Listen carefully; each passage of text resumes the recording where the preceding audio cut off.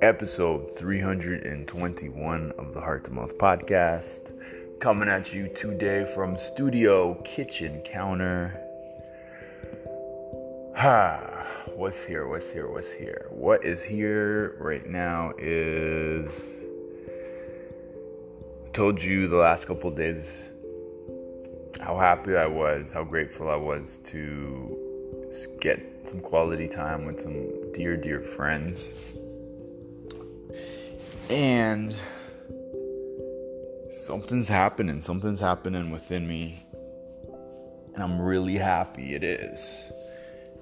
I'm almost falling back in love with photography.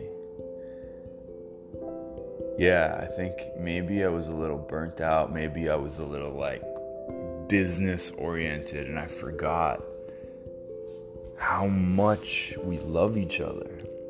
How much photography means to me, how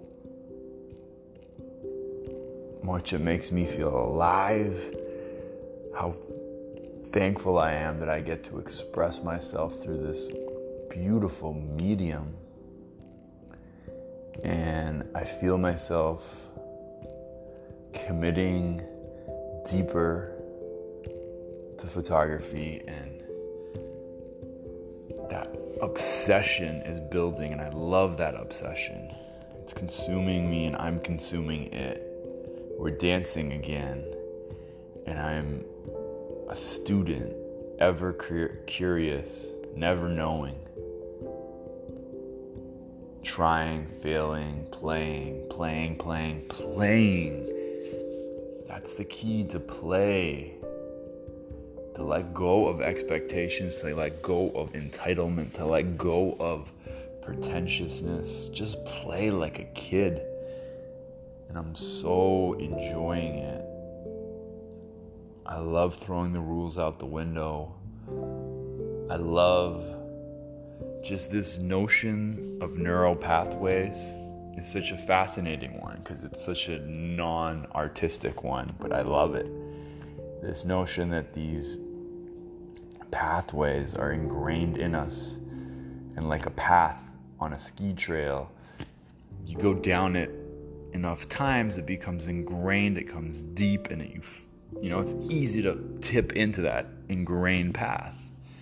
And so I see myself at the top of this mountain, and I see the path, and I love consciously choosing to go the other way.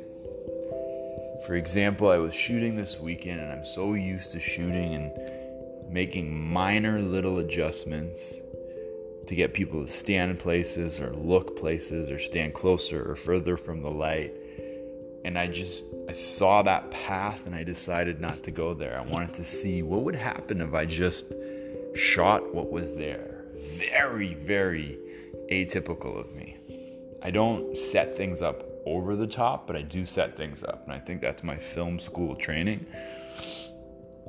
And I think I've been so inspired by this book, this amazing book I got by Annie Leibovitz called At Work, and it's just her chronicling some of her most iconic photos and telling the stories of how they came to be, and how little often she sets things up. There are other shoots later in her career that there's a lot of setup, but early on she just captured things like a journalist.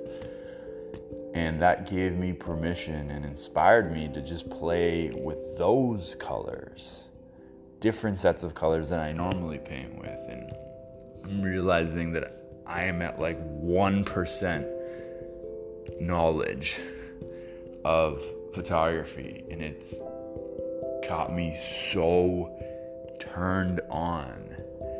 I'm not talking about sexual, but it is a similar experience where it's like, oh my God, how is it possible that you are this beautiful? And I'm just looking at the tip of your nose. Imagine the rest of you. Anyways, I'm feeling madly in love with photography today. And I can't wait to experiment and explore. And I feel this renewed sense of permission to take photos that nobody likes. That's Annie Leibovitz for me. The truth is, when I first looked at her work, I did not like it. There was nothing spectacular about it. There was something there, I couldn't put my finger on it, but everyone touted her as the world's greatest photographer. I'm like, I don't see it. She had a style that was very, very different than mine, and a style that morphs and changes quite a lot. And now I'm starting to see her magic, and her magic is so fluid. It's so transformative, but it's consistent. There's some continuity in her work that I can't quite put my finger on, but I can point and I can tell when it's an Annie Leibovitz photo, but I can't articulate what it is. There's something there. Anyways, I feel this permission to take photos that no one understands yet, because with her work, sometimes it takes years or decades to truly grasp it. And she's not competing with anyone else, and she's not competing with herself. She has such vast, styles that she just lets go of the past and says, okay, this is something different now. And I think that frees her to fully feel the embrace, the intricacies, the tenderness, the rigidness of photography. And it's like true capacity, So thank you, Annie. Thank you, photography. Thank you, friends. Thank you, God. Thank you, my human. Thank you. Thank you. Thank you. Heart to Mouth Podcast, episode 321. 321 days in a row. Almost to the end of this 365-day project. Here we go.